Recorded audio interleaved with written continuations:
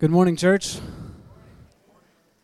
This is the best Sunday of the entire year, and my goal is to be as brief as possible and get out of the way, because today we get to hear from 9 people in our church where God has changed their lives. It's Baptism Sunday, and there's going to be a lot of cheering and a lot of celebrating, and so we're glad that you have joined us. I do have a couple of announcements before we hop into that. The first, if this is your first time, we want you to do 2 things today. Just take 2 minutes to fill out the welcome card that you received when you came in. It's just a way for us to get to know you. And the second, we want you to stay for the all-church luncheon. Today is a big party. It's a celebration of God changing lives, and we want you to be a part of it from the beginning to the end. And so stay around, eat, drink, celebrate what God has done in the midst of our church. 2 other announcements for our church going on right now. Today begins our 2018 Christmas offering. It opens today. It goes until December 31st. The best way for you to submit your pledge is online. The website's there in your program. If you want a pledge card, you can grab one from Randa at the info table. But the second announcement before I move into baptisms is that next week we have 2 Christmas services that we don't want you to miss. One on Sunday at the regular scheduled program at 10:30 here, and then on Christmas Eve, 4 p.m. right here. We'd love for you to be a part of that. I want to say a brief word about what baptisms are, and then you're going to hear from people about their own personal stories. But before I do, I just want to take a moment and pray. So will you please pray with me?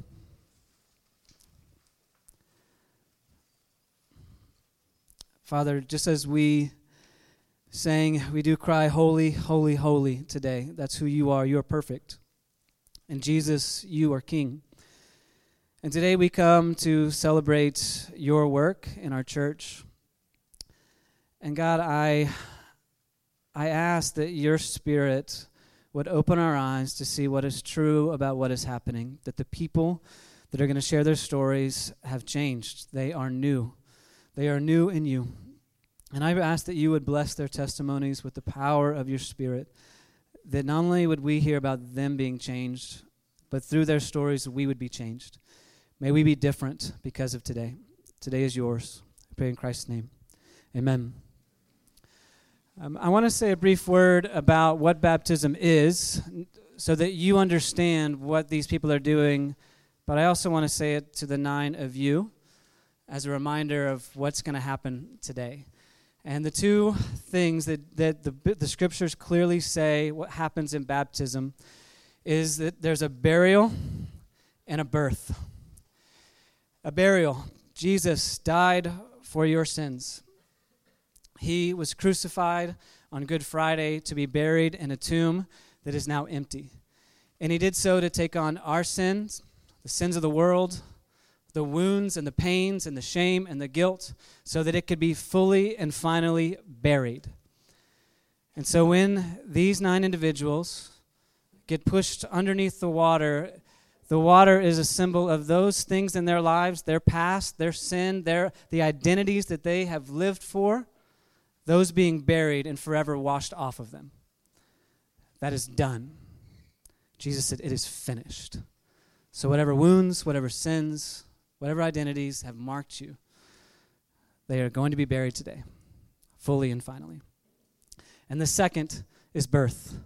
That as they come out of the water, we get to remember that the tomb is empty because of the resurrection. That Jesus died for our sins, and 3 days later he rose from the dead to say there is victory over sin, there is victory over Satan, there is victory over death, and therefore there is victory over anything that plagues us. And so now they have a new birth, a new identity as a son or a daughter of God, and that, more than anything in this world, more than careers, more than past, now defines them for the rest of their lives. So today we celebrate their burial and their birth. And each time that I introduce them, I want you to give them a warm welcome so they're not nervous sharing their testimonies. But after they come out of that water, I want you to cheer like your team just won the Super Bowl. Because it's been a long time, Giants fans. It's been a long time.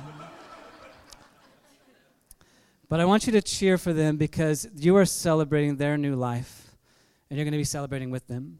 And for those of you who came because you know these specific individuals, here's what we're going to ask you to do. As I introduce them, I'm going to ask that you stand and that you come and wait over here, over by this curtain, because you're going to be the first to receive them.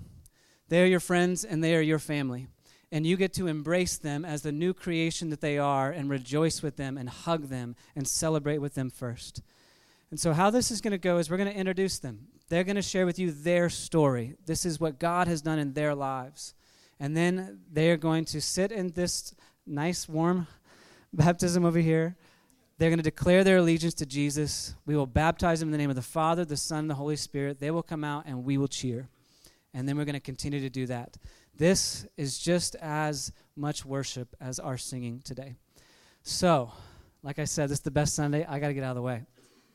So I want you to give a warm welcome to a good friend of mine, Christina Klug.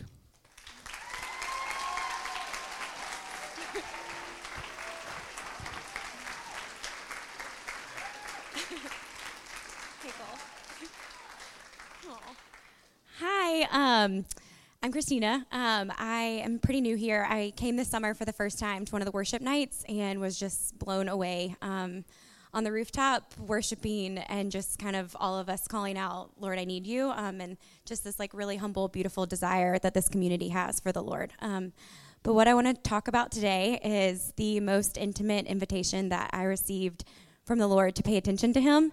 It came in March of 2016, and it was a season where I decided to change my name to Charlotte.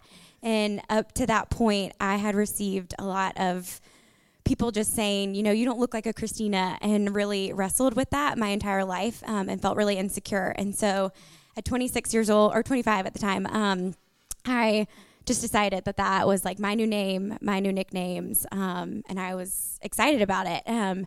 And what followed after just the first week of that happening was what I now understand as spiritual warfare. I was on a trip, and it was towards the last part of the trip, and I one night just was like thrashing in bed and hearing these screams that I would hope that no one would ever have to hear, and I just couldn't control any of it. And I think at the time I just kind of thought that that was a panic attack, and I was coming back to New York City and to work, and that was stressful, and that was normal. But what kind of followed was that was pretty symbolic of the season that was ahead. A lot of tearful conversations and a lot of tension and just confusion of why at this point in my life I was wrestling so much with what and in whom my identity belonged to. And I also learned that Charlotte means freedom. So freedom was a word that has been a gift from the Lord. It has been really symbolic of what he has done to free me from these things that were really painful and really hard. And so there was a verse in 1 Peter that made me keep Christina and be really honored by it, and was a gift one Sunday. And it's, beloved, do not be surprised at the fiery trial when it comes upon you to test you as though something strange were happening to you. But rejoice insofar as you share Christ's sufferings, that you may also rejoice and be glad when his glory is revealed. If you are insulted for the name of Christ, you are blessed, because the Spirit of glory and of God rests upon you. So that was just this really clear indication of like, it doesn't matter the affirmation from the world or this rejection that you feel, because I'm going to be enough.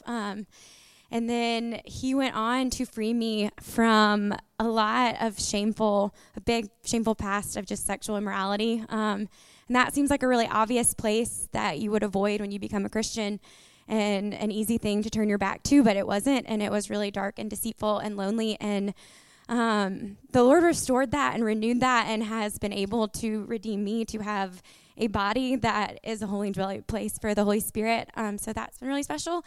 And then last January, I got let go from my job, and up to then, that had been something where my identity totally was in, and all of my worth, and I was good at it, and I really liked it, and it was kind of everything, but it had become clear to me that the Lord was revealing that I had too much control and too much pride, and that I needed to get rid of that. And the only way that was possible was for me to get let go. And so I remember that distinctly that day, just having like a huge amount of peace. And that's not to say that it wasn't a hard season that followed that required me to be kind of on my knees, of just like how when I feel like everything has been taken away from me, does this work? Like, who am I and what is my worth?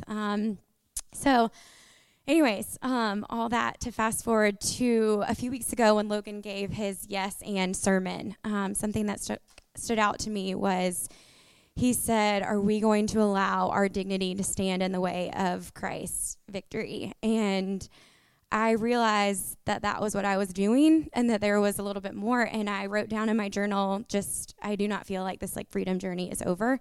And so at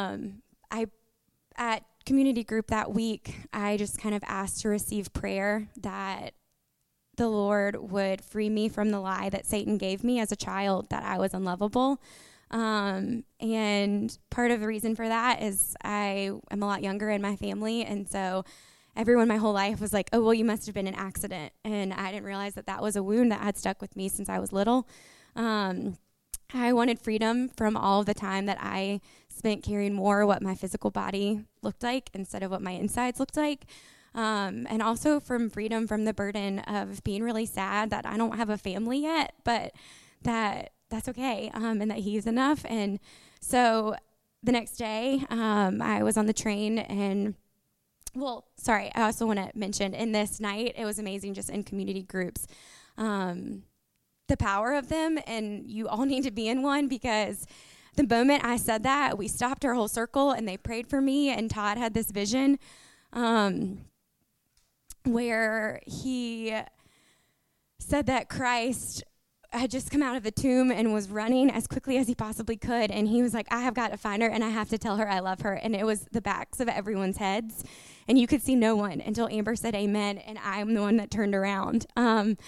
And that kind of blew me to the back wall, and I just didn't know what to say. So I was like, well, what was Jesus wearing? Because I couldn't handle it. But yeah, so being one. But the next day I was reading my Bible and on the train, and there was a verse in Revelations, 2 of them, that I really loved and stood out. For the Lamb in the midst of the throne will be their shepherd, and he will guide them to springs of living water, and God will wipe away every tear from their eyes. And then also, and I will give him a white stone with a new name written on that stone, so no one knows except the one who receives it. And that was remarkable for me after a season of name having so much significance. So I texted a friend that morning that I was weepy and fragile, but really expectant of the potential of the night. It was the worship night here at LMCC. So that night, I love to worship, so I love all those moments, but it was remarkable. The Lord, I had my eyes closed, and he invited me into this place that was just mountains and him. And he just kind of held me and spun me around the way that you would a child. And it was that sincere, pure, beautiful joy that is only from the Lord and only possible through him. And so that was really amazing. And then he also distinctly said to me, and it was sort of a whisper, but kind of an exclamation, I died for you, Christina, my beloved daughter. You were never an accident. You have purpose in this life that will bring thousands of people to know me. And that was really beautiful and really significant. And I just was so grateful that it was coming out of a season of spiritual gifts and just wondering, what are mine and are they enough? And I have always felt really happy and been a person that has that. And he just kind of showed me that, the happiness that you have is the strength for me, and it is the clearest window into the soul of who you are as my daughter.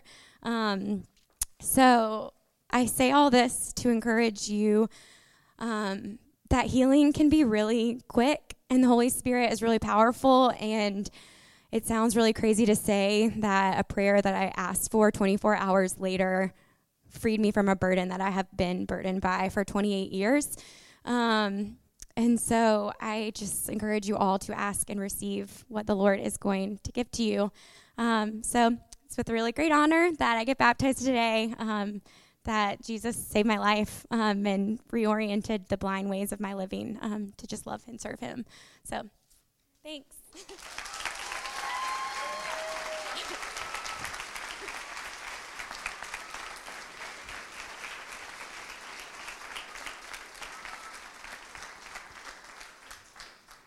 Just to put an exclamation point on what Christina said there at the end about not knowing how quickly God's going to answer your prayer. Some of you walked in here this morning with burdens, or you walked in here this morning wanting something. Well, you should start praying for it right now. Just where you're sitting, while you sit here, while you listen to these stories, just start asking God for the thing that you want, or asking Him to take away this burden, bringing this wound to Him. Just start praying. Pray the whole time you're sitting here.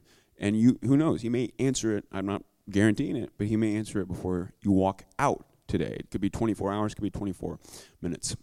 For each of these people, we're going to have them say this vow. It's going to sound kind of like a wedding almost, and it is kind of like a wedding. Vows are a big deal in the Bible, so we're doing this offering. We do it as a vow, a pledge. That's in writing. But then the other way to do a vow and make it real serious, obviously, is if you do it in front of a big group of people. And so that's what we're going to do with each of these folks today. So we'll ask them each a series of questions. Christina, we'll put these up on the screen so you can follow along as well. Christina, do you renounce Satan and all his empty promises? Do you wish to put to death the sinful desires that draw you away from the love of God? Do you believe that Jesus Christ died, was buried, rose again on the third day, ascended into heaven, and will come again? It's on the basis of this confession that we're going to baptize you now, our sister in Christ, buried with Him in baptism, and raised to life.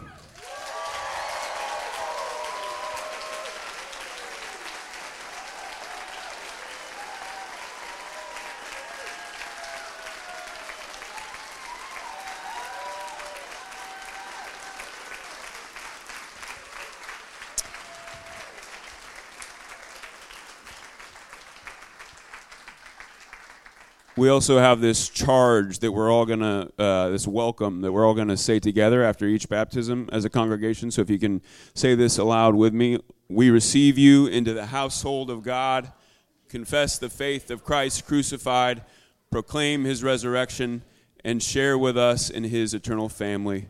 Amen. Next, please welcome Cole.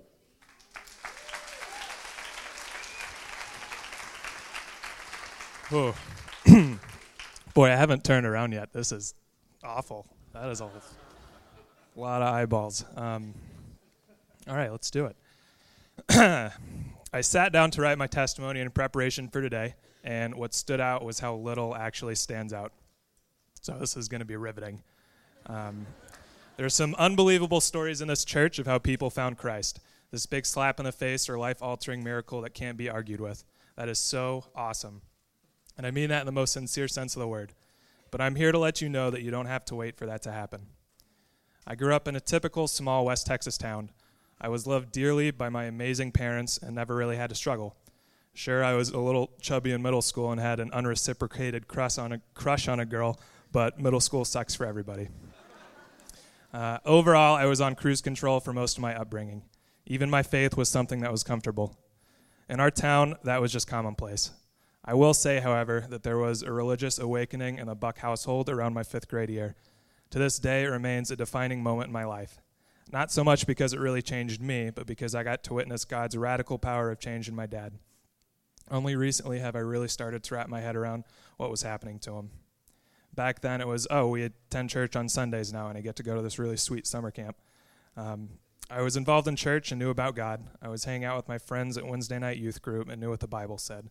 That God loves you and Jesus died for our sins. I mean, that's kind of it, right? Now that I had agreed to believe that, I could continue going to church on Sundays and check that box off my to-do list. Going to heaven, check. Now time to focus on important things like my golf game.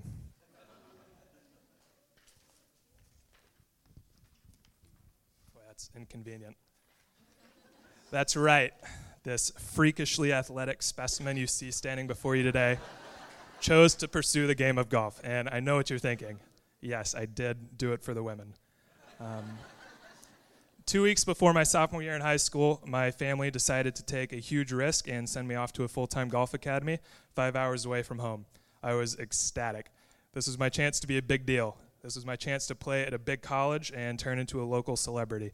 Over the next 3 years, I would admittedly work a little bit too hard. The 40-plus hours a week I was logging on the golf course was doing great things for my golf game, but I was losing touch with my purpose. I was consumed by the game and can now admit that I put all my self-worth into the scores I was shooting and how my peers perceived me. Despite all of this, I was lucky to commit to TCU during my junior year.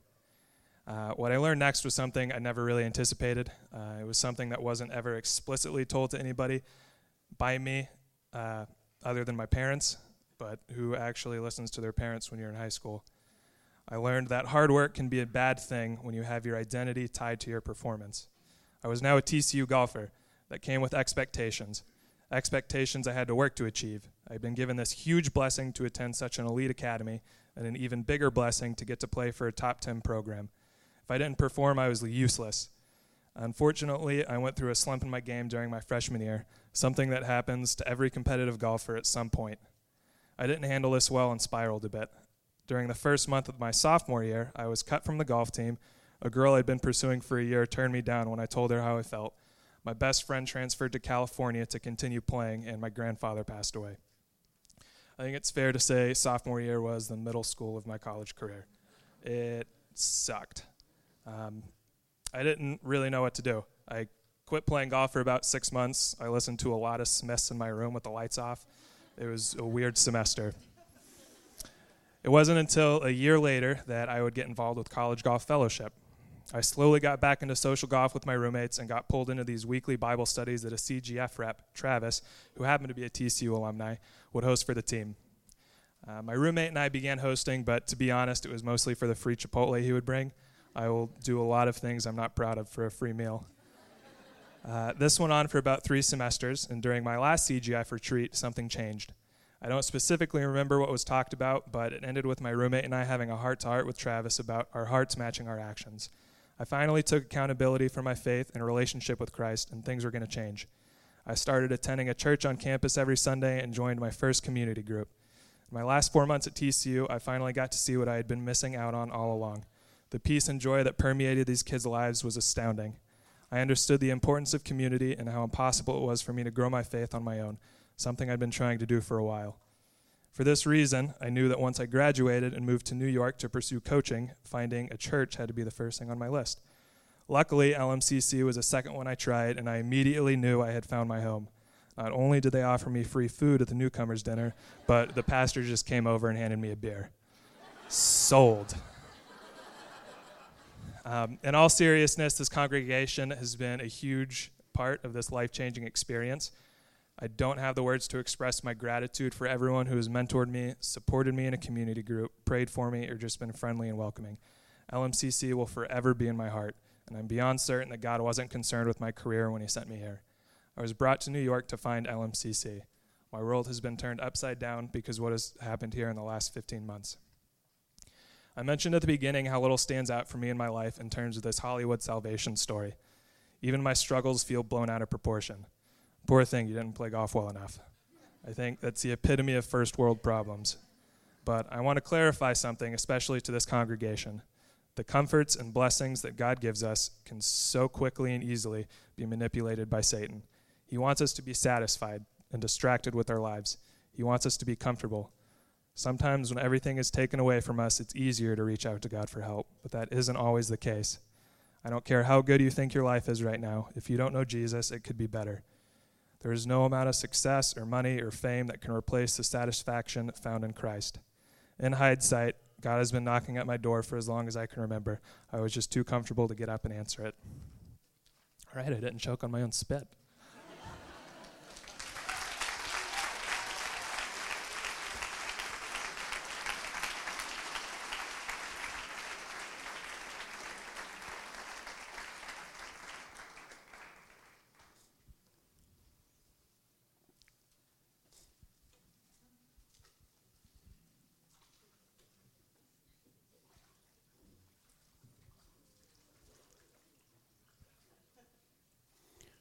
Cole, do you renounce Satan and all his empty promises?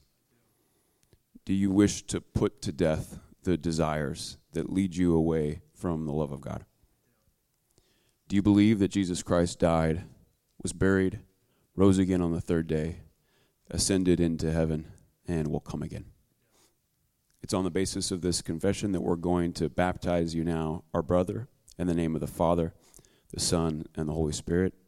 You were buried with him in baptism and raised to walk in newness of life.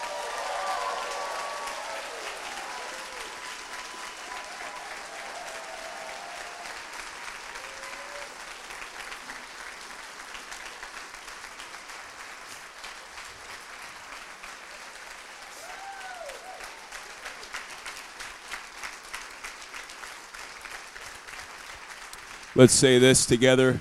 Let's say this together. We receive you into the household of God, confess the faith of Christ crucified, proclaim his resurrection, and share with us in his eternal family. Amen. Next, please welcome Tina.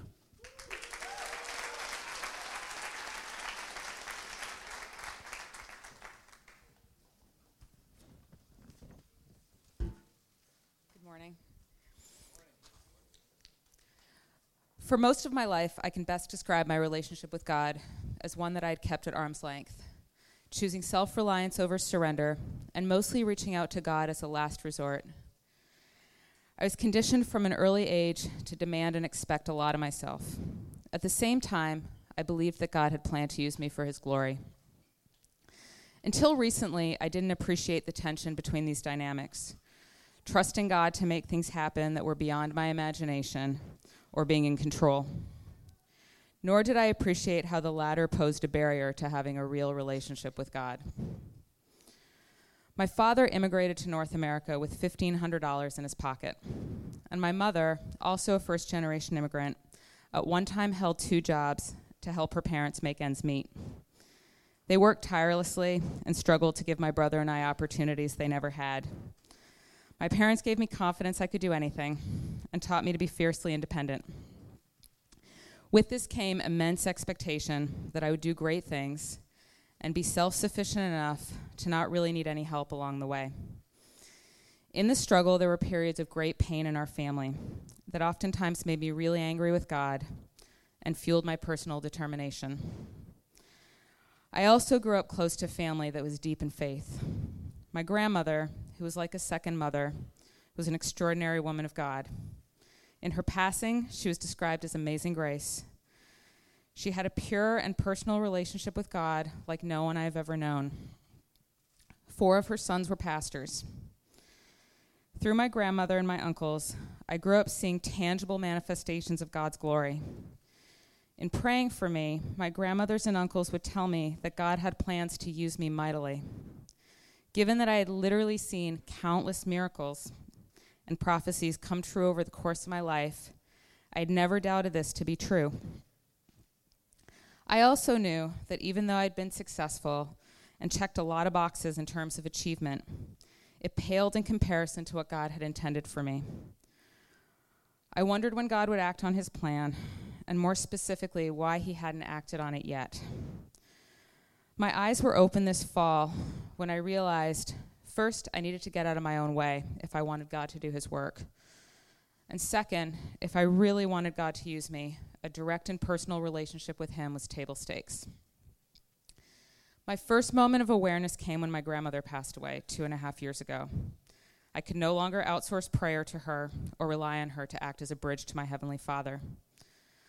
From there, joining this church, listening to Ryan and Logan's sermons, hearing your stories from this stage or in getting to know you personally has been the missing link and the light that finally woke me up. While I grew up with church,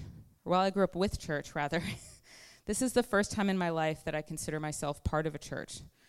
So it's exciting to stand in front of God and with you. Being baptized today is about giving my entire life to God, taking my hands off the reins so that I may pursue his plan for me and growing each and every day in my relationship with him. I would like to close with a Bible verse that I've read many times and didn't fully internalize until today, that our faith should not stand in the wisdom of men, but in the power of God. 1 Corinthians 2:5.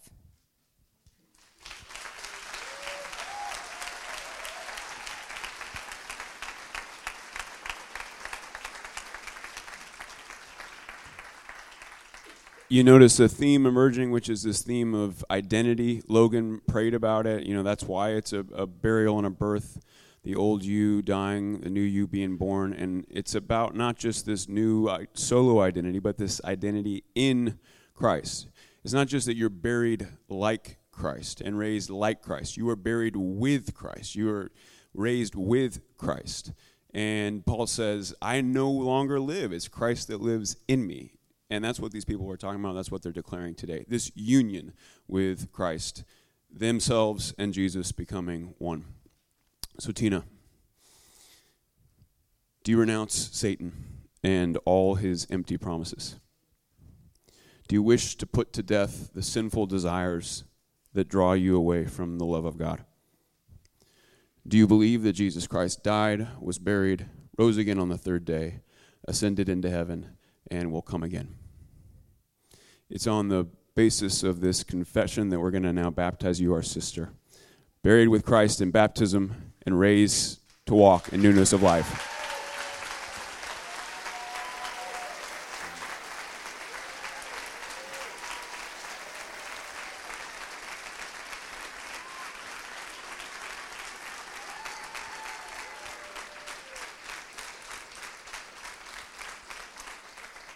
Let's read this together. We receive you into the household of God, confess the faith of Christ crucified, proclaim his resurrection, and share with us in his eternal family. Amen. Next, please welcome Courtney.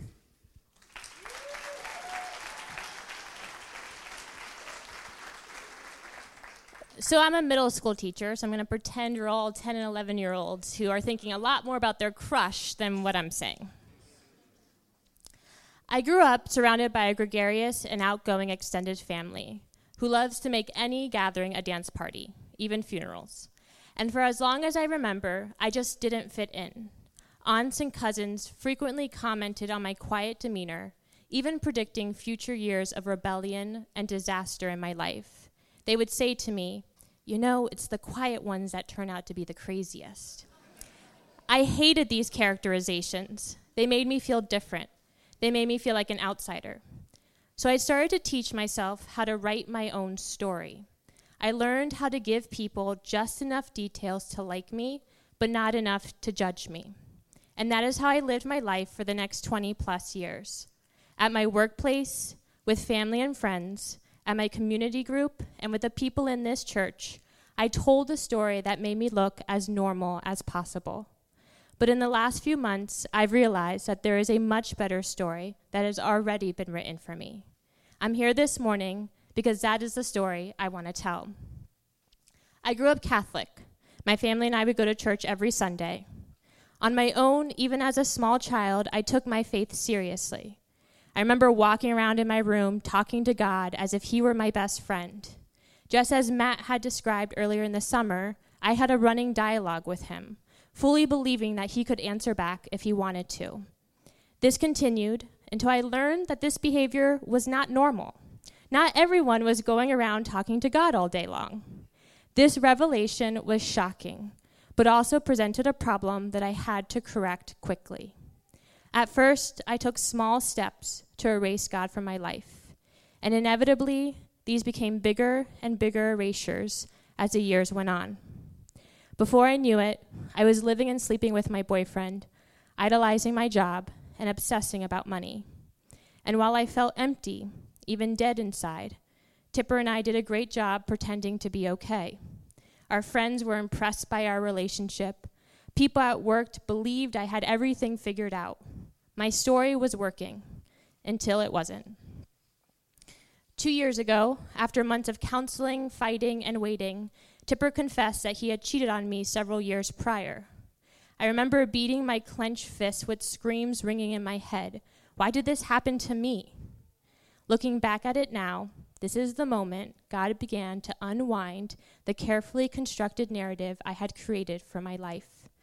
And for the first time in a long time, I needed him.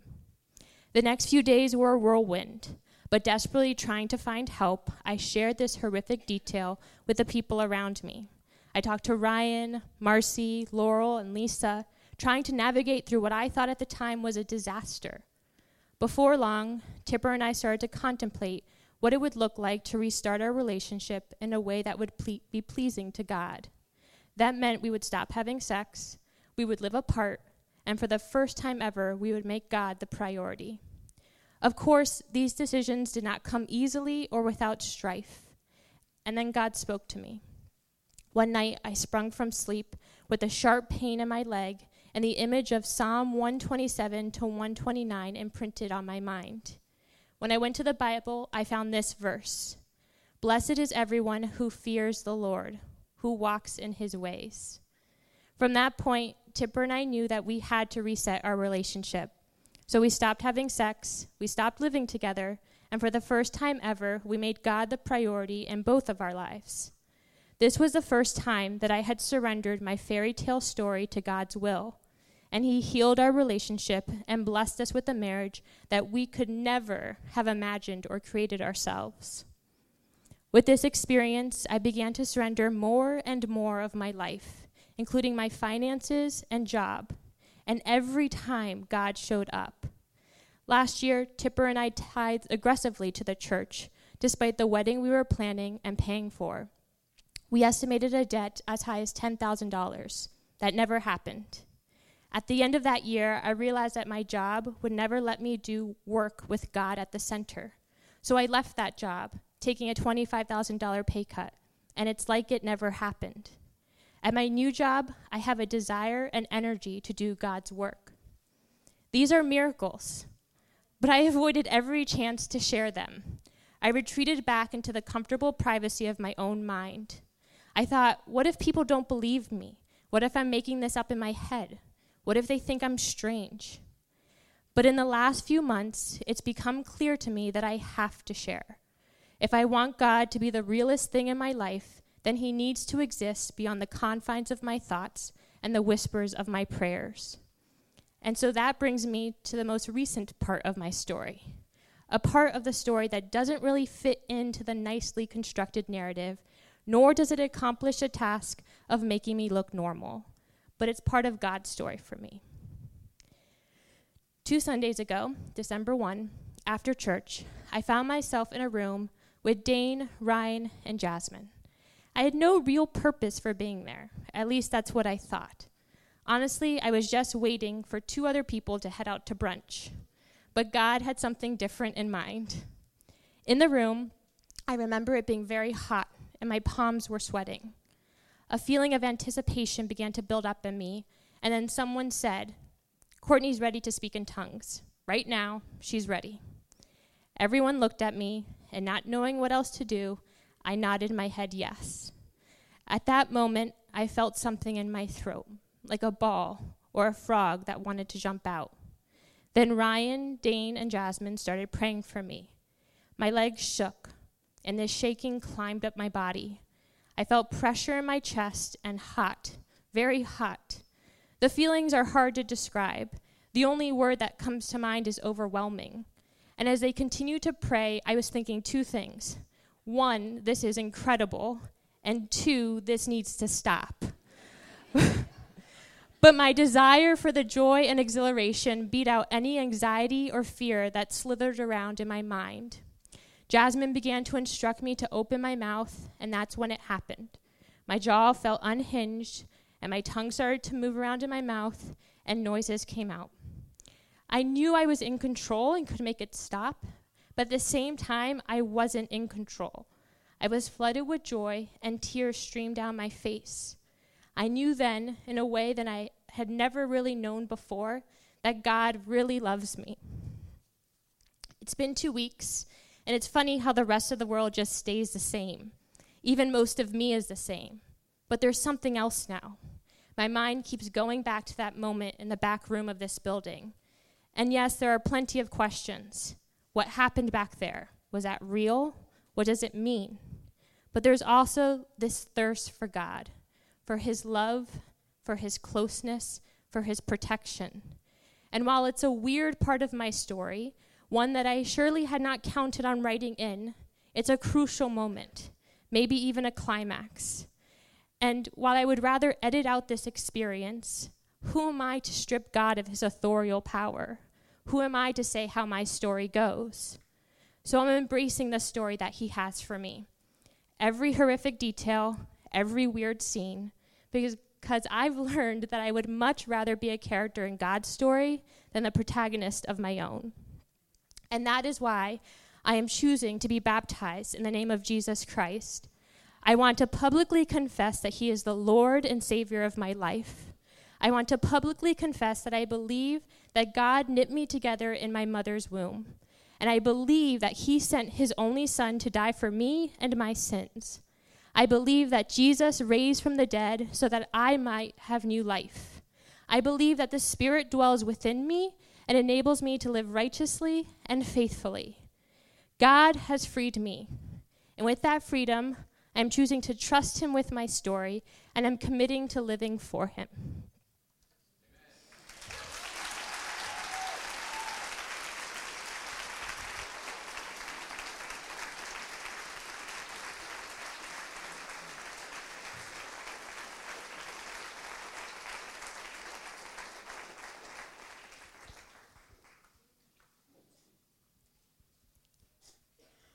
Courtney, do you renounce Satan and all his empty promises? Do you wish to put to death all the sinful desires that lead you away from the love of God? Do you believe that Jesus died on the cross for your sins, was buried, rose again, ascended into heaven, and will come back? It's on the basis of this confession that we're going to baptize you now, our sister, in the name of the Father, the Son, and the Holy Spirit, buried with him in baptism and raised to walk in newness of life.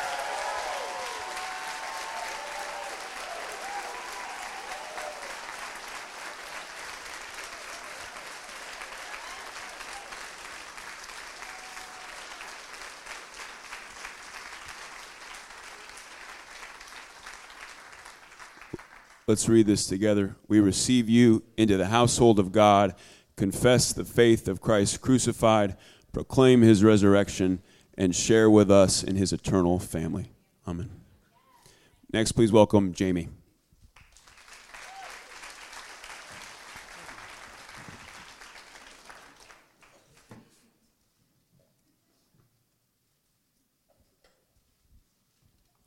I'm tall.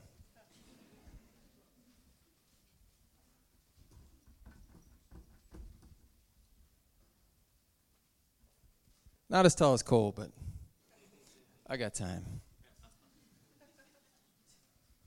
Good morning. Let's try that again. Good morning.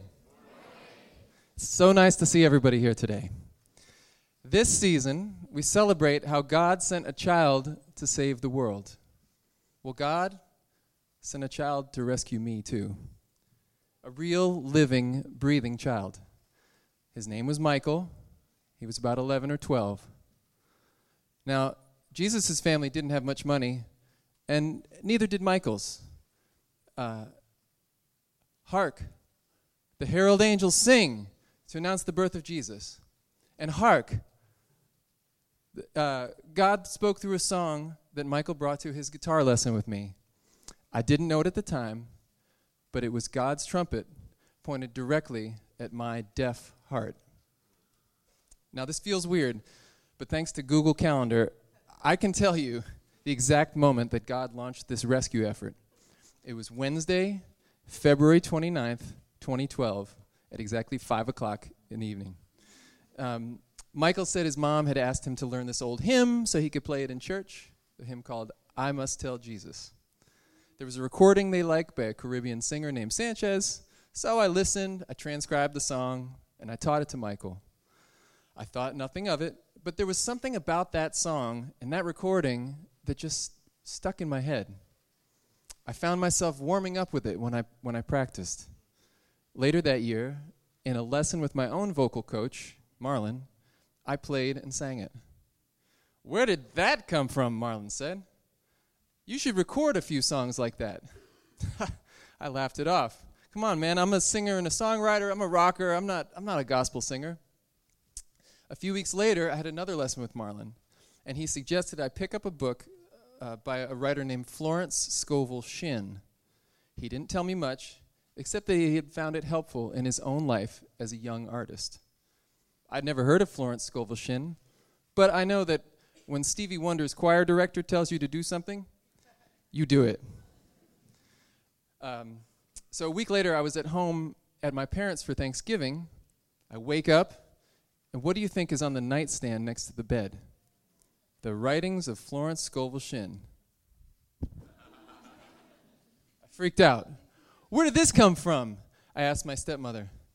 Oh, I gave that to your stepbrother last Christmas. He must have just left it there. It's been sitting there for months. This is just weird. My hair was tingling as I texted Marlon, telling him this could only have been a miracle, and I don't believe in miracles. The book, if you're wondering, is filled with anecdotes about the unlimited abundance of God, and that if we just trust him, he'll give us everything we need when we need it.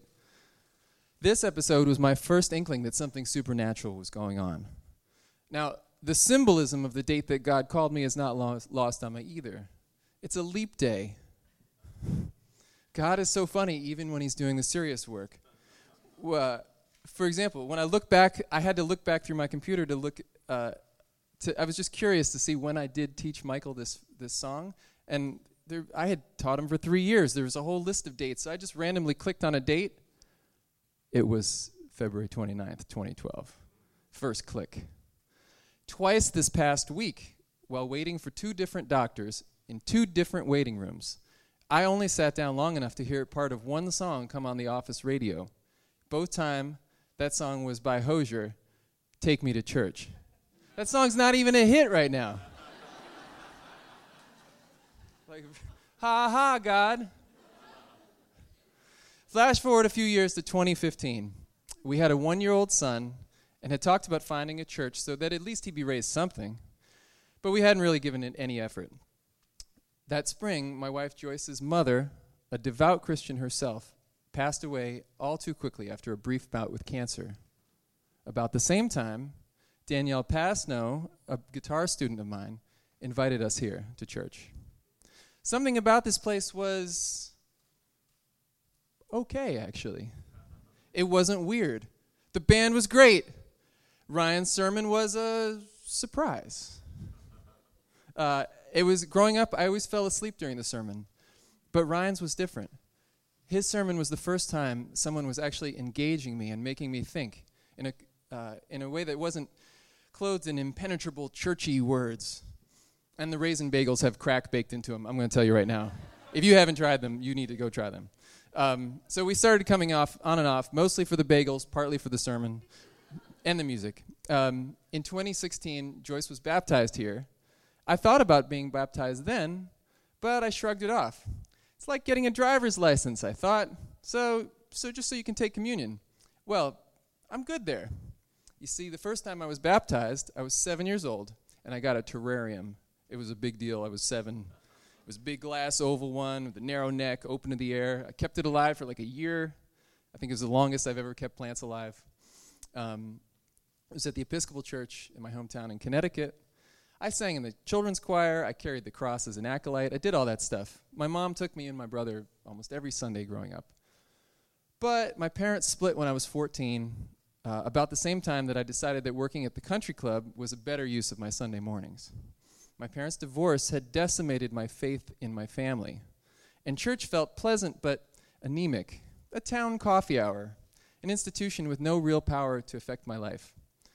So the idea of having some spending money and being outside was a lot more appealing. Along the way, a girlfriend in high school gave me a copy of C.S. Lewis' Mere Christianity, and she brought me to her New Agey church. Another friend brought me on a weekend Emmaus retreat. Both experiences felt forced and a little weird. I don't want hugs from strangers. And I wasn't a juvenile delinquent in need of stability and salvation. I was an honor student and an athlete, thank you very much. In college, I didn't go to church either. My friend Lucy came to me in tears one day freshman year, convinced I was going to hell. She's a pastor now, in case you're wondering. It bothered me a little, but I thought, no, I'm a decent person. I volunteer. I'm not a drunken, groping frat boy. I'm good. But I wasn't.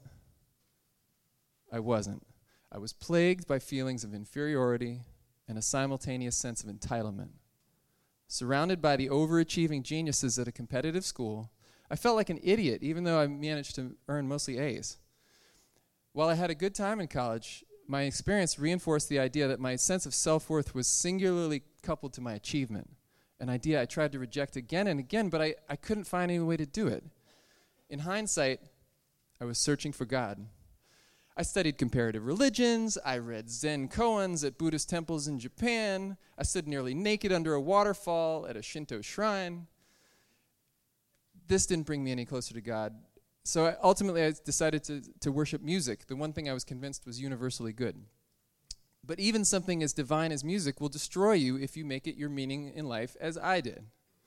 I found out the hard way that it doesn't matter what your pursuit is, if it comes before God, you will work yourself to death pursuing it. Or that achieving success, as good as it feels, fades quickly, leaving you waking up the next morning wondering, man, now what? That was a lot of work, and I got to do it all over again. But you have to understand, as recently as 2015, I thought I was fine. I really did. I had 2 degrees. I was married. I had a job I liked. I had a healthy baby. I wasn't in debt. I was living my teenage dream of fronting a rock band and making a living as a musician and a music teacher. Now, we only went to church on Easter and Christmas. I never seriously doubted God's existence, but he didn't really seem that relevant to me. I mean, after all, I'm telling you, I thought I was fine. Look how good I have it, I thought. I'm not on drugs. I'm not cheating on my wife. I'm setting a good example for my students. Now, to be fair, I was self-absorbed, and I had nearly sacrificed my marriage a few years earlier on the altar of vanity and career. Sure, I was consumed with self-doubt and anxiety, a swirling pit in my stomach from morning until night, convinced I was not living up to my potential, but unsure what to do about it. Sure, I looked at porn. Sure, I was stuck in a rut, pursuing personal glory at the expense of everybody around me. It was all about me, all the time. I just wanted to justify all the money my parents had spent on my education and justify all the times growing up people told me, you're going to be great someday. So here are a few things I want to leave behind me. My quest for personal glory cloaked under the guise of personal fulfillment. Now, I still want personal fulfillment, but I want it to come through God because that's the only way it's going to come. I want to get rid of my selfish orientation toward the world, often masked by good intentions. That's really just about what I can get for myself and how good I can look to all of you. I really want to stop coveting guitars. That's a problem. That may never stop. I don't know. I'm done with porn. I really am. I need to get rid of my need for praise and adoration for people that partly drove me to be a musician and love being in front of people like this. I want to get rid of my fears of failure and simultaneously success. I want to stop wasting my time and talent pursuing anything other than using my life to serve God. And I want to get rid of my sense of superiority, that somehow I'm different and better than other people and that the rules don't apply to me. And that's a tough one. So I'm standing here today as proof that God is real, God is active, and God is paying close attention, and he's a good, loving Father. Since he called me, and especially since we started attending LMCC regularly this year and joined a community group, which you should all do, I've been sick less, I've been healed of an addiction, my relationship with my wife and children is a lot better, I've been less anxious, I've been happier, I've received unexpected material blessings, and I've found a renewed sense of purpose and ambition. But this time, it's not for myself, but for Jesus, and to be the person God made me to be. So, why am I being baptized? For 3 reasons. I want God to be first in my life, because definitely it hasn't been until now. I want to make a public statement to show that I'm nothing short of a miracle. I'm living proof of Isaiah 65:1, where it says, I was not looking for him. He found me. I was not looking for him. He came after me.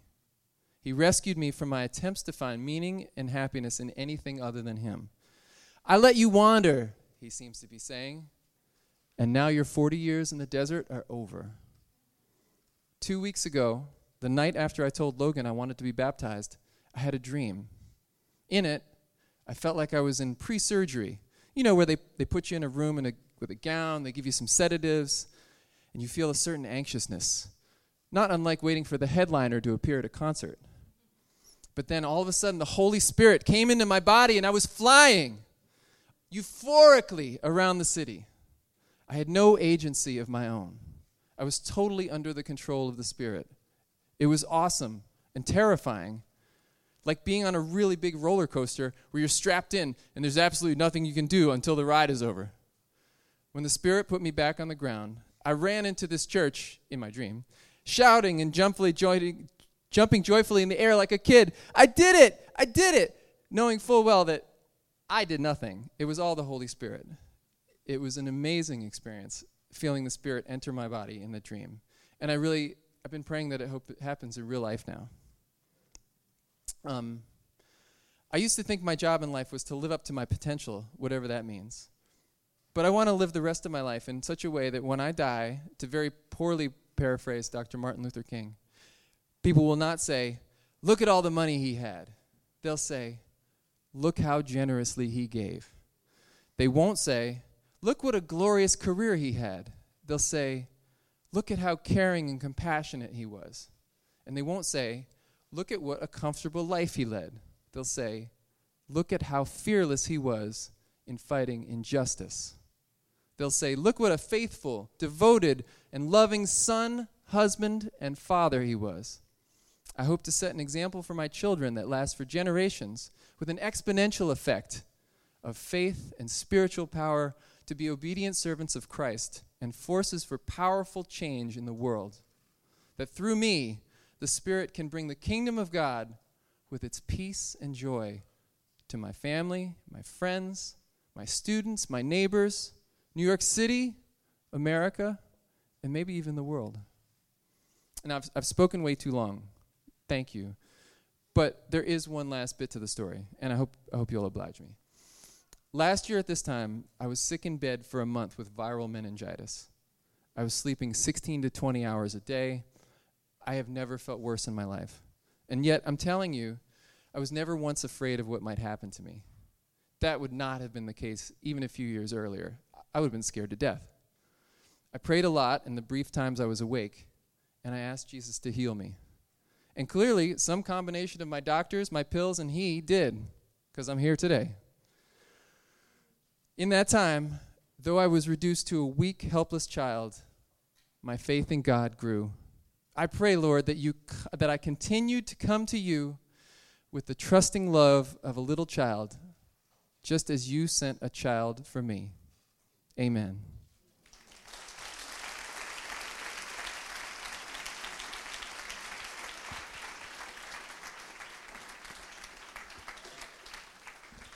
In terms of the coincidences he was talking about, that is the way God speaks. It's one of the ways he speaks, but it's a very common way he speaks.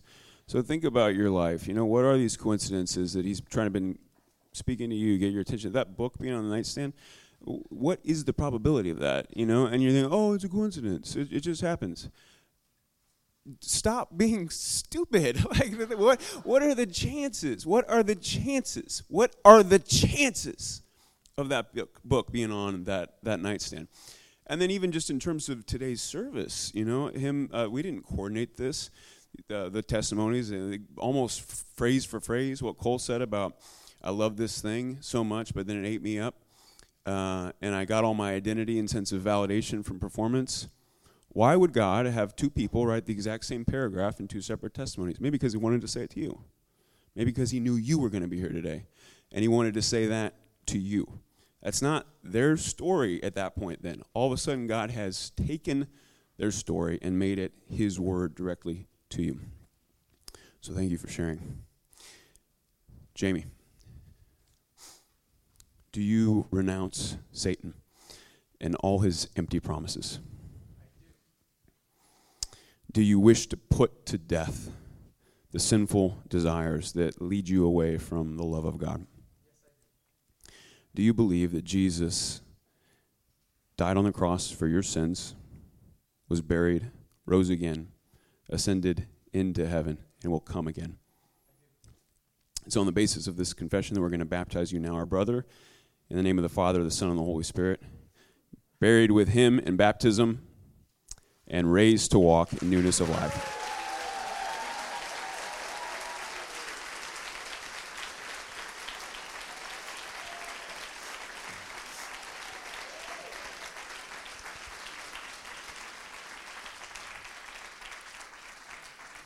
Let's read this together. We receive you into the household of God, confess the faith of Christ crucified, proclaim his resurrection, and share with us in his eternal family. Amen. Next, please welcome Shekinah Glory.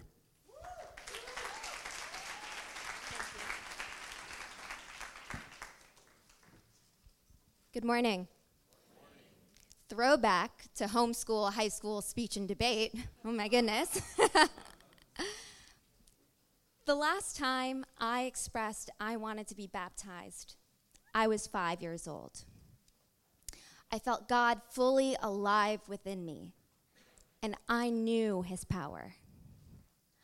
I knew God's power because I experienced his joy while singing at the top of my lungs, and God's comfort while I prayed in terrifying circumstances. My life mission was to be God's light to the world. I had a burning desire to be a missionary, but first, I wanted to be baptized. The church I was attending limited baptisms to ages 12 and older, but life would change significantly in those 7 years. My family experienced hardship, which resulted in years where we didn't attend church. My mom often had to work on Sundays, so we listened to sermons at home, read our Bibles, and watched plenty of biblical films. God worked incredible miracles in our lives during this time. Our handful of flour was never used up, and our little olive oil was never dry, because God was our steady provider and our deliverer. Our provisions were stretched beyond belief. And yet, my desire to be baptized waned. Without a home church, it didn't feel like it was a possibility, but even so, it didn't really matter to me. Around 16 or 17, I started attending church again. It was a tight-knit community of people who inspired me, cared for me, and challenged me to read scripture more scrupulously. My relationship with God deepened tremendously. The church did annual retreats where people were baptized in the ocean. It was poetic and breathtaking, but I never did it. I don't know why. Then came the college years, where for the first time in my life, I struggled with being open about my beliefs. Around this time, my church back home dissipated, which in my time of transition left me wilting. During my sophomore year, I got plugged in a lovely church plant. I remember sitting at this church's baptism services time after time, reminding myself that I didn't feel at home in this church quite yet. And I wanted an ocean baptism anyway. Sophomore year remains a lighthouse in my life. In my senior year, I decided to take Sundays off. The lovely church plant I had been attending was growing rapidly, and with it came changes I didn't like. I was also growing more combative with the Bible and felt a break from people who only speak about God as masculine would be healthy. This became a really difficult time in my life. Academically, I was thriving, but in every other part of my life, I felt dry. My mom, who diligently sent me daily texts with scripture, which I in turn diligently ignored, grew concerned about my spiritual health. She called one day saying LMCC would be doing a baptism service. I should think about it. She pleaded with me to think about it. But I knew I couldn't. At that time, God and I had no relationship. I had driven the Spirit so far away from me and let God know I was in my exploratory phase, so TTYL. But in that time, God let me know that when I don't have a relationship with him, it's awful. I am not pleasant. I am bitter, thorny, and dry. And I think I know everything. I had a breaking point and decided to reflect on the last time I felt really good in my life. I pulled out my journals from sophomore year to learn from my past. I was shocked to discover all of these journals were covered in praises and prayer requests. That was it. It was all letters to God saying, thank you, and guide me. I want to serve you. I want to be a reflection of you.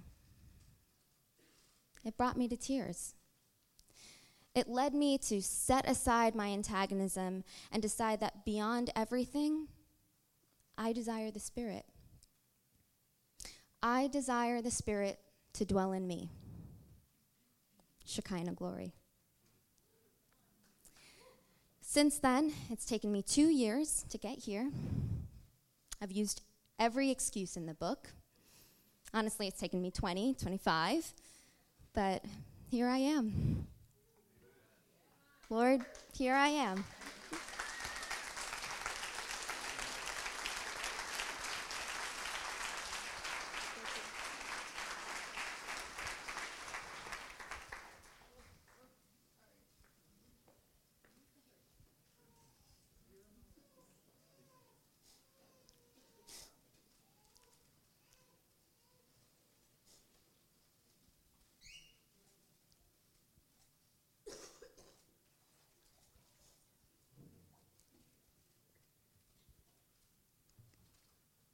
Shekinah, do you renounce Satan and all his empty promises?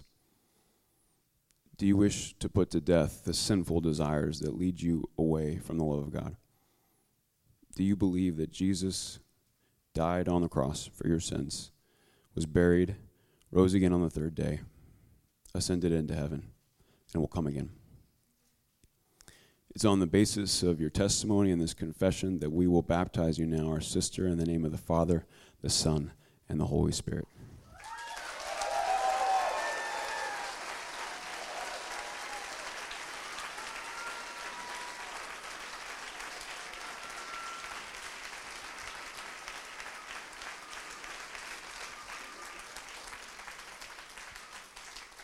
Let's read this together. We receive you into the household of God, confess the faith of Christ crucified, proclaim his resurrection, and share with us in his eternal family. Amen.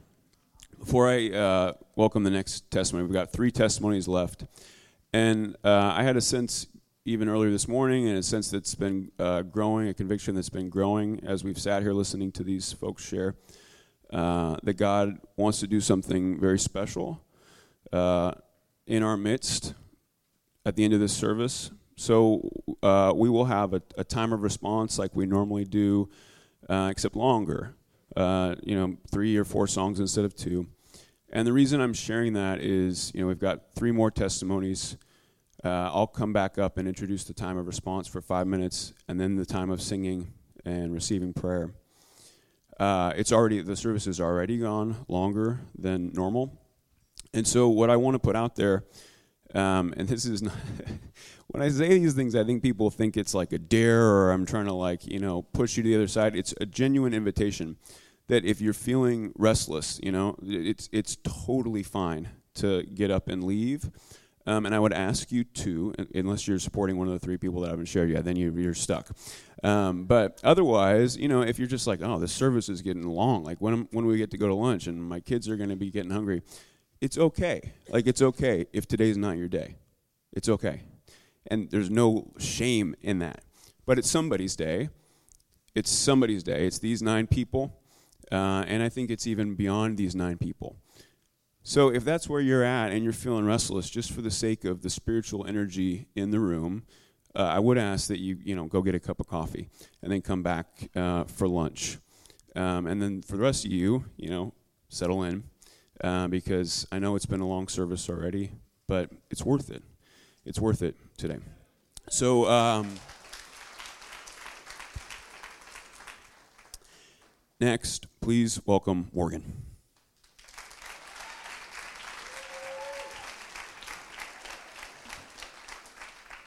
I was kind of hoping more people would get coffee so I could talk to an empty room. Speaking is not my forte. I asked if I could lip sync, but that got shot down. So I came into this world baptized and a rule follower. I grew up in a conservative Christian household. I memorized Bible verses, went to Sunday school, prayed before every meal, prayed before bedtime, and tithed my $10 allowance. If I came across a dead animal on the side of the road, I would quietly pray for its soul. It's true. When an ambulance drove by, I would pray to help those who were in need. When scared or worried, I would recite the 23rd Psalm or repeat, "When I am afraid, I will trust in thee." On the outside, I looked like a cookie-cutter Christian. On the inside, I felt restricted, embarrassed, and singled out.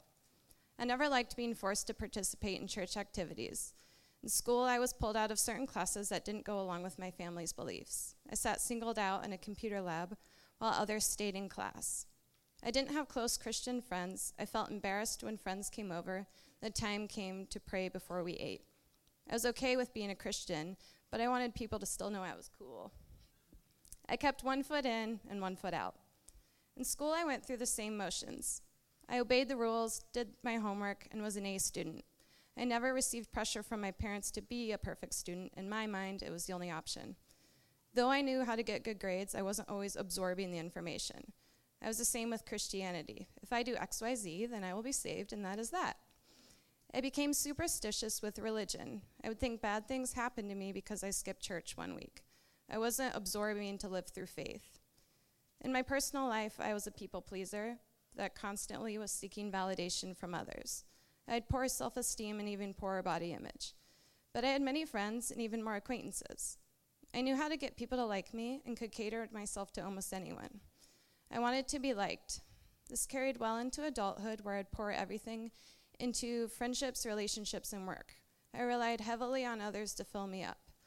The problem was when people would let me down, which, why wouldn't they? After all, we are all human. Through a series of events, last year was one of my most difficult years. I felt worthless, empty, and taken advantage of. I yearned to be nurtured, cared for, and recognized by anyone. I would plead with God to heal my heart and erase my memories of hurt and disappointment. I was secretly angry with my peers when everything seemed so easy for them. And I would think, well, they're not Christian, yet they found a significant other, they're making a lot of money, they're traveling the globe. Compliments like, "You're so pretty, creative, funny," etc. started to feel hurtful. I thought, if I'm all of these things plus a believer, why isn't this happening for me? I started to think that others were better Christians that had a direct link to God. Being the perfectionist I was, I thought I wasn't doing enough. I tried to self-help through exercise, acupuncture, and therapy. New York caters so well to self-help.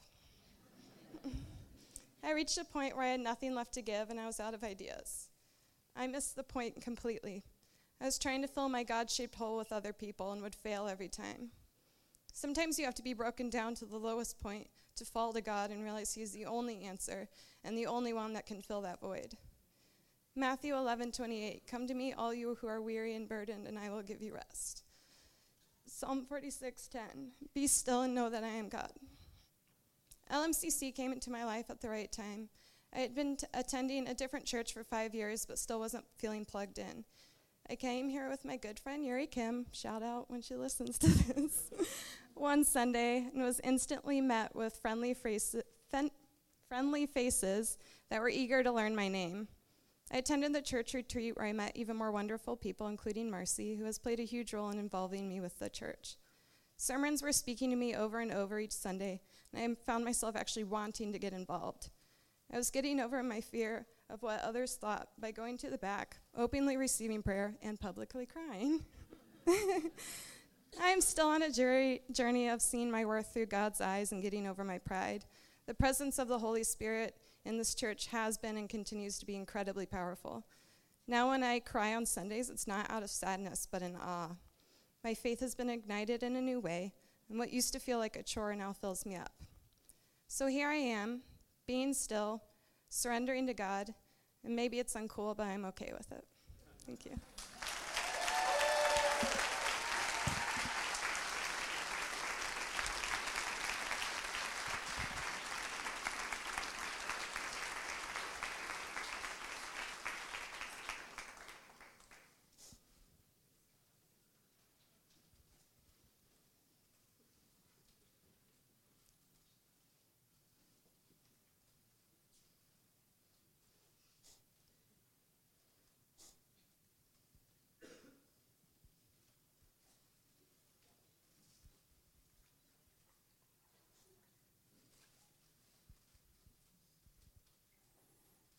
Morgan, do you renounce Satan and all his empty promises?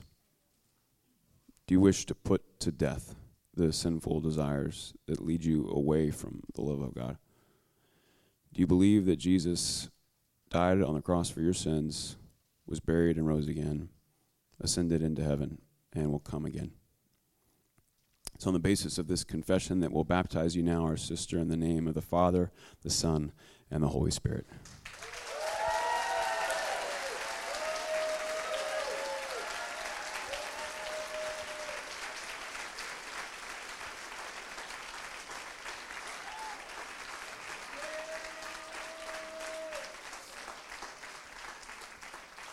Let's say this together.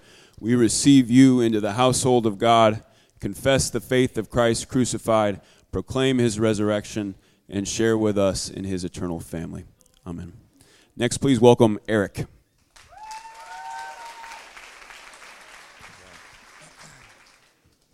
Good afternoon, everyone. My testimony is pretty brief, but I hope it covers everything, and it certainly does come from the heart. So I was first introduced to the world of Christianity when I met my girlfriend, Annie Yu. She's sitting right there. About 2 years ago. Admittedly, at first, I was hesitant, to say the least, about being involved with someone whose life seemed to be very much based on faith. This is obviously a very foreign concept to me for the first 27 years of my life. I was not raised in a Christian household. I had no Christian friends. My parents had never gone to church or had told us to go to church. Honestly, when I first came here, I was looking for the confession room. Because I didn't know there's an open bar at church. I didn't know. This is all very new. And it wasn't that my family was against it in any way. They just never had the time when I was growing up with my brother to expose us to this world. So I was never even tangentially involved with the church at all. And I think that, like any millennial growing up in the 21st century, I had natural questions and curiosities about Christianity or just about religion in general, many of which Logan and Ryan have helped me address very elegantly. But only in the past 2 years is really the first time I've really dove in.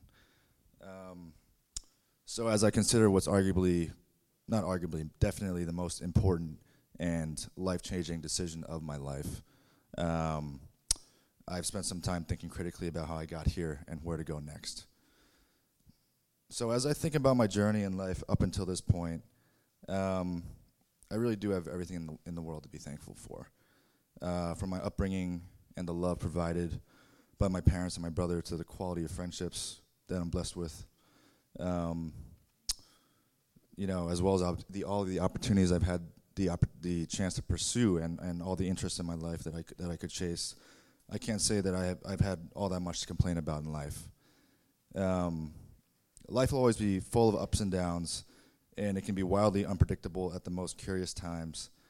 But it's only until recently that I feel like I've grown up enough to finally self-reflect upon these blessings and fortunes.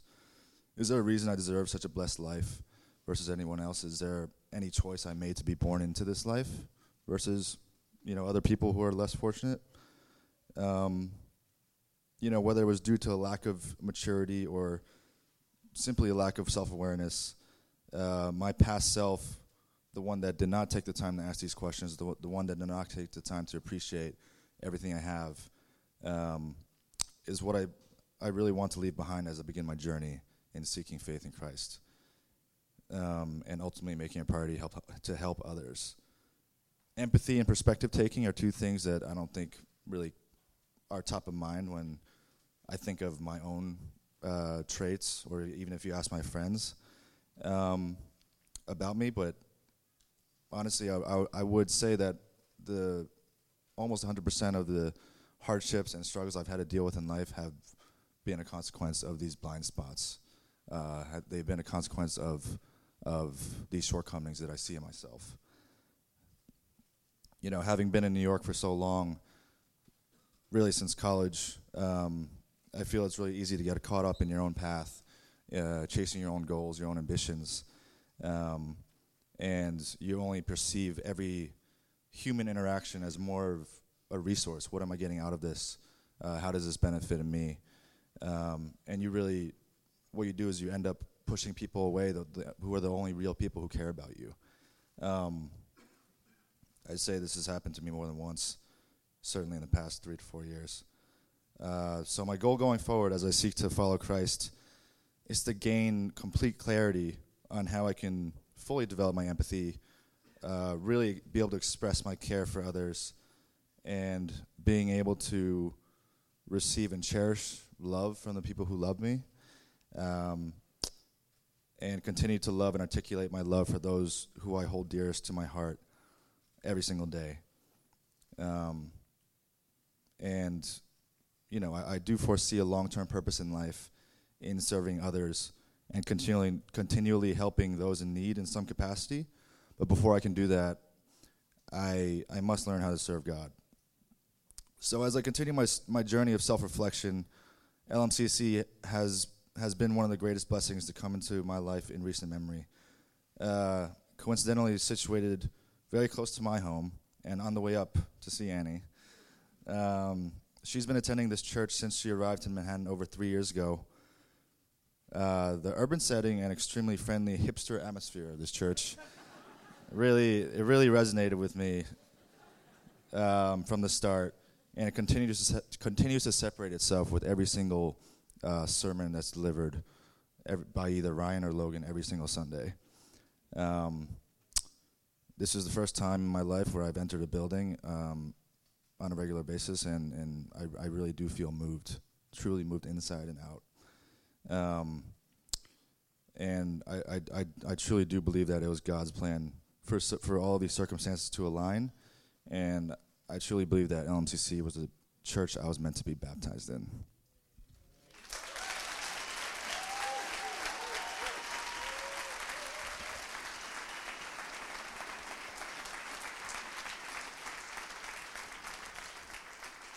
So for those of you that are keeping score, that's at least the third time now that this ambition kind of chewing you up inside and finding worth and value in that. At least the third time that's come up. It may have been even more than that. And if you think that we plant that stuff, if we we'll try to weave this, I mean, again, it's just I think some of you, the conspiracy theories you come up with to try to explain this away, that's not God talking to me. That's not God talking to me. It's like Christina talked about at the beginning, where Jesus is running to her, calling her name, and she's like, well, what was he wearing? We'll do anything. We'll do anything to distract ourselves. So there it is, times 3, just for you. And what Eric said was, he said, it didn't fall apart. It's not like it all fell apart, but so what's wrong with it? Well, what was wrong with it is I realized it was making me treat the people that loved me like they were resources to be used for my ambition to get ahead. That's what was wrong with it. And only the Spirit of God can reveal something like that. Only the Spirit of God can come and speak to a person's heart. And he said it, the spots of blackness.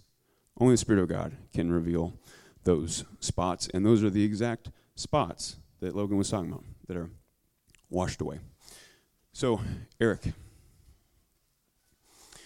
do you renounce Satan and all his empty promises? Do you wish to put to death the sinful desires that lead you away from the love of God? Do you believe that Jesus died on the cross for your sins, was buried and rose again, ascended into heaven, and will come again someday? It's on the basis of your testimony and this confession that we baptize you, our brother, In the name of the Father, the Son, and the Holy Spirit, buried with him in baptism, and raised to walk in newness of life.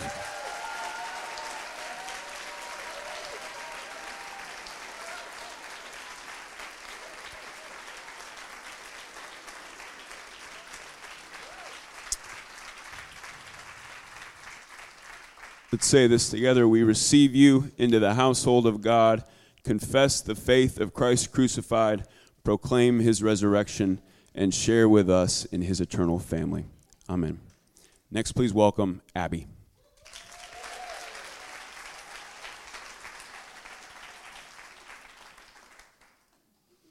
Let me tell you, it's hard to sum up the most important part of your life in a page and a half. So I was born in a Christian home and raised going to church. And while I accepted Christ as a child, I was definitely a Christian via osmosis. I only believed because my parents and the people at my church believed. When I was in junior high, I went to a Christian summer camp. I had gone before, but the speaker that year was particularly compelling. And one evening at chapel towards the end of the week, he invited the students to come forward and do, I don't even remember what, but it was some sort of an altar call. I went up because one of my friends did. And when I knelt, I became aware of my guilt, specific guilt for cheating on some test months before, but also subliminally a more general guilt that I always carried around as a burden. I asked Jesus to forgive me, and he did. It felt like a weight lifted off my shoulders and off my heart, and that brought me to tears. That moment was significant because Jesus forgave me my specific guilt and my specific burden, not me as generally a part of my church or part of my family. I didn't realize it then, but looking back, that's when Jesus called me to come. The years passed and I grew, my faith being something that was my own, something that I wanted. I moved here to New York for college and started to coming to LMCC about 2.5 years ago. And God gave me the teaching of this church as well as a number of wonderful classes that grew my understanding of my faith like never before. After taking an Old Testament class, I felt like I finally started to see the Bible clearly for the first time. The whole point of Scripture is that we have been separated from God, the being without whom none of our desires can be satisfied, and without whom we shrivel up and wilt like a plant disconnected from its roots. Because of that, God has shaped history as a grand plan to bring us back to himself. If the fundamental problem is separation, then the solution of Emmanuel, God with us, makes so much more sense. God wants us to know him, a closeness out of love, and in that there is life. In this understanding, God began to bloom a desire in my heart to not just come, but also to follow. I truly began to desire a life of service to him. And while all this was so good, I would have been content with something far less good than God wants for me. I had always been skeptical of the crazy spiritual gifts, those extroverted, charismatic people being carried away by their emotions. But one evening, at the beginning of October, the Thursday after Ryan sang, "I've got a river of life flowing out of me," I got to go to an event called An Introduction to the Prophetic at a church in Midtown. I thought it would be a neat little 45-minute lecture with a Q&A afterwards, per usual for the events at my school. But no, after worship and a small sermon, a team of pastors prophesied over us for almost 2 hours. They knew things about us that even people who knew us well could never have known. And they spoke with such power and unity of spirit that it was so clearly God speaking. God told me about his love for me, about some of the marvelous plans he has for me. He told me, "You hear my voice. Now it is the time to recognize that it's my voice." He told me to have confidence in him and in who he has made me, and the boldness to stand up for what I believe. His promises are not a hypothetical hope, but something in which I am to take authority and declare to be true. The pastors prayed that I would receive the gift of prophecy, that I would have the boldness to speak truth in love, and that a fountain of living water would break forth. They use those exact words, not knowing that that's exactly what Ryan had said. Not even I will be able to hinder what God has for me. That night rocked my world, opening up in my mind a new possibility with my relationship with God that all of a sudden I wanted more than anything. Through a combination of continued teaching from that church and the power of God's presence here at LMCC, especially through the prayer of the people in the back, I now see and experience that God doesn't just want me to come and to follow him, but to abide in him. Emmanuel, God with us, isn't just a beautiful concept, but an alive and powerful reality.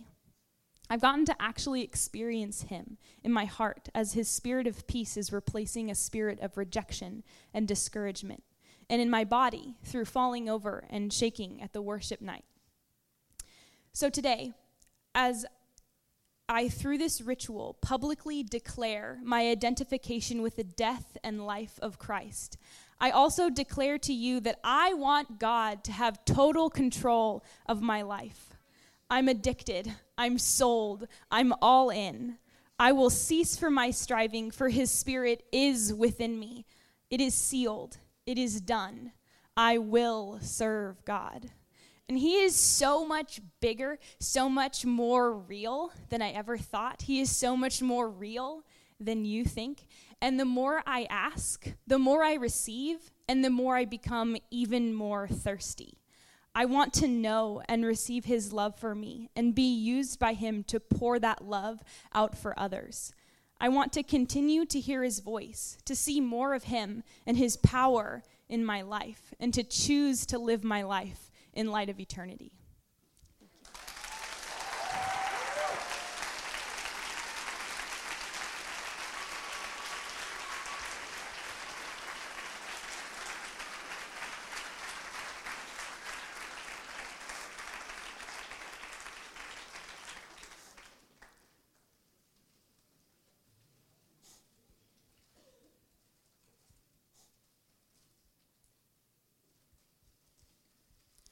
Abby, do you renounce Satan and all his empty promises?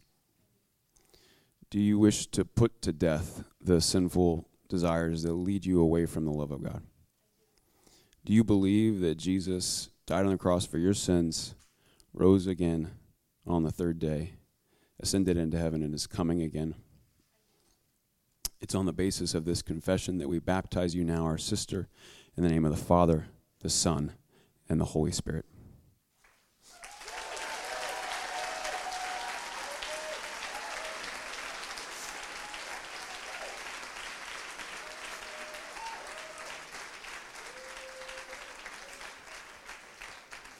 Let's read this together.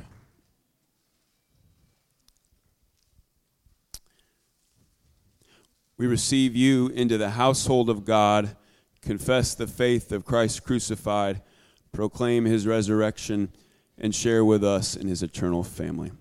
Amen. So as I said, what we'll do now is I'll just introduce this next segment of the service, take a few minutes to introduce it, and then we'll move into a time of response as we usually do at this point in the service, but it'll be a little bit longer than usual, a few more songs than usual. And it's like, well, why? Why a longer time of response after an already overly long service? And I smell lunch coming in, and I heard them, with the utensils, like, think we did it, think we wrapped it up, I think we're good. And we're not. We're not good. We didn't wrap it up. The reason we're going to have more time for the time of response is my sense is what God wants to do is, we have these two options, these two things you could do during the time of response normally. You can come and receive communion, or you can go and receive prayer. And up until a few months ago, going to receive prayer was just a token option. Nobody did it. It was really just one option. People would come and receive communion. And then for the last few months, people have been going to receive prayer in the same numbers as coming to receive communion, and that's been a beautiful thing to see. But I think that God today, and this is not like going to be an every week thing, I don't think. I think God today wants there to be a third option during this time of response. So in just a minute, when the band comes to sing and people are going to receive communion and people are going to receive prayer, I think that for some of you, what you should do is come and be baptized. And my sense is, this isn't like, like a fortune teller thing where I have an exact number, but my sense is it's about twice as many people as shared their testimonies this morning. We had 9 this morning. I think at least twice that many people, honestly, are going to come. And just the way you line up for prayer, just line up right here. Just line up right there to be baptized in the name of Jesus Christ. And you say, well, they got to have like a change of clothes. They were in like shorts and they were prepared for it. Doesn't matter. It doesn't matter. How many people today said the thing about the line that Logan had used, about God's victory over my dignity? Which, by the way, is one of the ways you know something's the word of the Lord. Not just because I say it. I think the word of the Lord is this. Well, let's see. Let's give it some time. Let's see what happens over the next few months. Logan told me the day before that sermon, God gave me a word for the end of the sermon, his victory over our dignity. And then now we see, over the months, it was the word of the Lord because it just keeps speaking to people. And it's his word to you right now. You're gonna let the fact that you don't have a change of clothes? Really? That's where we're going to go with this? What was Jesus wearing? It's like you'll try anything. My sense, too, is that it's especially, and certainly not exclusively, but especially for those of you that grew up in the church, especially for those of you that were baptized as children. I used to feel like, Eric's testimony was like, I would kind of like rank the like quality of the baptisms in my mind, and I really only truly counted the testimonies like Eric's, where a person didn't have any faith and didn't have any faith background and came to faith for the first time and they got baptized. I'm like, well, that's real. And I'm like, well, these, people that were like baptized as babies or baptized as kids and they want to get baptized. I'm like, I don't know about that. We'll let them do it,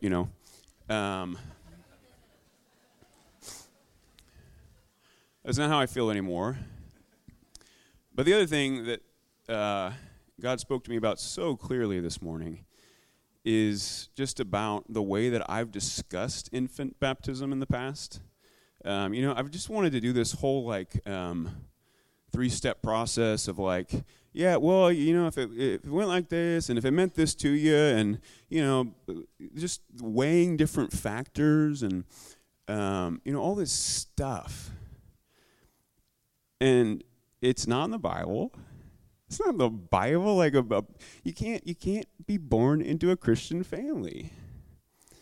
And this is what John the Baptist says. This is exactly what John the Baptist says. He's baptizing people, and they're all the ones that were born into the religious family. And they're saying, well, we don't need to be baptized. We don't need to be baptized. We have Abraham as our father. That's our group. We're part of that group. He says, don't you know that God can raise up stones as children of Abraham? Don't say we have Abraham as our father. Don't you know that the axe is ready to chop at the root and cut you off? And you're like, whoa, where'd that last part come from? The Bible. It comes from the Bible. And the next thing he says is, look, if you're scared of me, don't you know that when Jesus comes, he's going to have his winnowing fork in his hand to separate the wheat from the chaff. And the wheat he's going to gather into his barn, and the chaff he's going to throw into unquenchable fire. The rule, the unbreakable rule for the type of Christianity I grew up in. The one rule you are not allowed to break is don't go negative. Don't talk about hell. Make this a positive thing. make it about this invitation to something good. We don't need to talk about that stuff. But if we don't need to talk about it, then why did John the Baptist feel the need to talk about it? Why did Jesus feel the need to talk about it? If there was a way to talk about it without going that direction, don't you think Jesus probably would have found it? If there was a way to get the job done without making this threat of, well, don't you know his winnowing fork is in his hand, he's going to throw the chaff into unquenchable fire. If the message could be conveyed without that part, don't you think that Jesus, love incarnate, love himself, don't you think Jesus would have found a way to convey the message without that? And yet he doesn't. And he doesn't waste words. He's not going to say something unless he has to say it. And again, the type of Christianity I grew up in, we're just so proud of ourselves for not being hellfire and brimstone preachers. We're not hellfire and brimstone preachers. And I was proud of that. And then I looked and saw every single preacher in the Bible is a hellfire and brimstone preacher. Every single preacher that God has used prior to the year 1975 was a hellfire and brimstone preacher. And it's too early to say if he's even used anybody since 1975. You know, who knows? Who knows? So, what is it gonna take to get you to kick your shoes off, take your socks off? If you want, you can leave them on, I don't care. And fully clothed, get in here and get dunked in this water. What is that going to take? My sense is that this excitement about how good it could be is not enough. My sense is that is not enough to get you out of your seat and in that line. My sense is that the only way you're going to do that, the only way you're going to give up your dignity is if you're afraid. If you're truly afraid of missing out. And the ones most likely to miss out are the ones born into religious families. That's the prodigal son. Logan talked about this celebration, this party we're going to have, celebrating. Over here in just a minute. And that's what it is. That's what God invites everybody to, is this party. And Jesus tells this whole story. And the guy that's never done anything wrong is left out in the cold. Everybody else is having the party. And he's out in the cold. Jesus can tell whatever story he wants. If he wants to tell a story where everybody's in the party, he can tell that story, and that's not the story he told. He tells a story where the person who had done everything right, where the person who had been born into the right family, where the person who knew all the Bible verses is left out in the cold, outside the party. So, what am I saying and what am I not saying? I'm not saying if you were baptized as an infant, it didn't count and you must be baptized right now in order to be included in the party as a logical kind of like deductive argument. That's not what I'm saying. What I'm saying is, if God is speaking to you and God is calling you and God is striking fear into your heart, then that is him. And don't let any confidence in your history stop you from following that call. Don't depend upon that stuff because it can't save you. It can't save you. And you say, well, I just don't like the whole idea of this.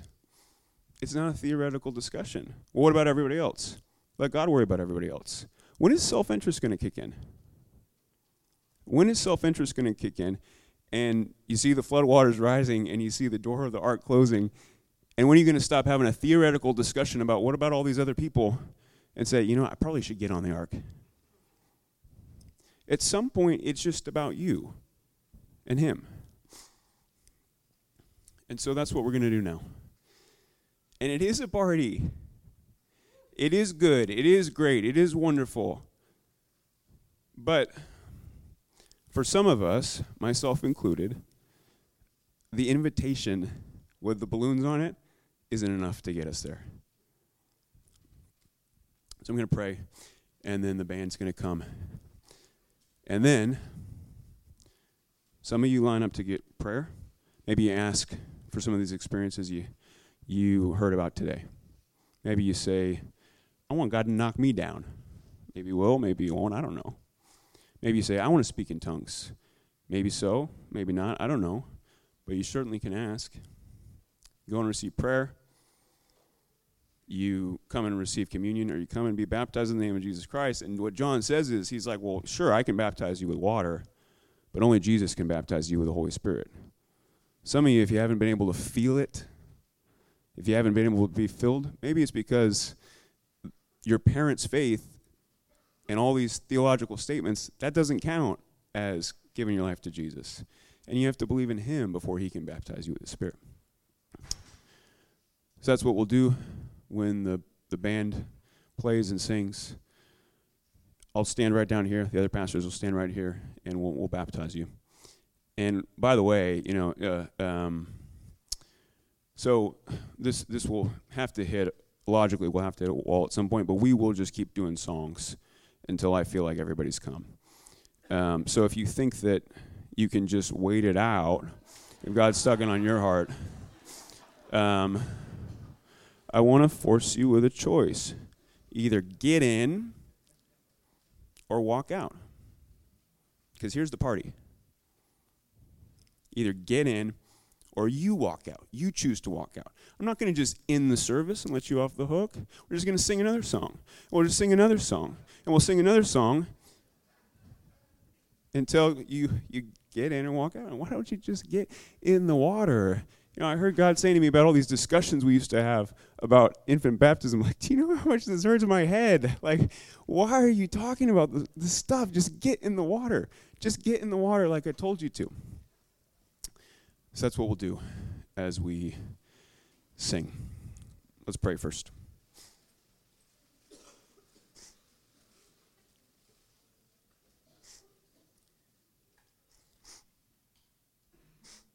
Father, we've been asking for more of your Spirit. We've been asking for more of your Spirit in our lives, for more of your Spirit in our church, for more of your Spirit in this room. We know you're here. We know you're close. We also know that you could be more here and more close if we just ask. So we ask this morning, we want it. We're not just open to your fire falling in this room. We want it. We want your fire to fall. We want your fire to fall. We want to be baptized with your Spirit. Wash over us. Wash over us. And I ask that you would speak to the hearts of every person in this room as individuals, that if my words aren't for them today, you'd give them confidence in discounting my words, knowing they're not for them. But if you have spoken through me to them today, that you would drive those words, drive your word into their hearts, that you would cut them to the heart, and that you would draw them and hold them close. We pray these things in Jesus' name. Amen.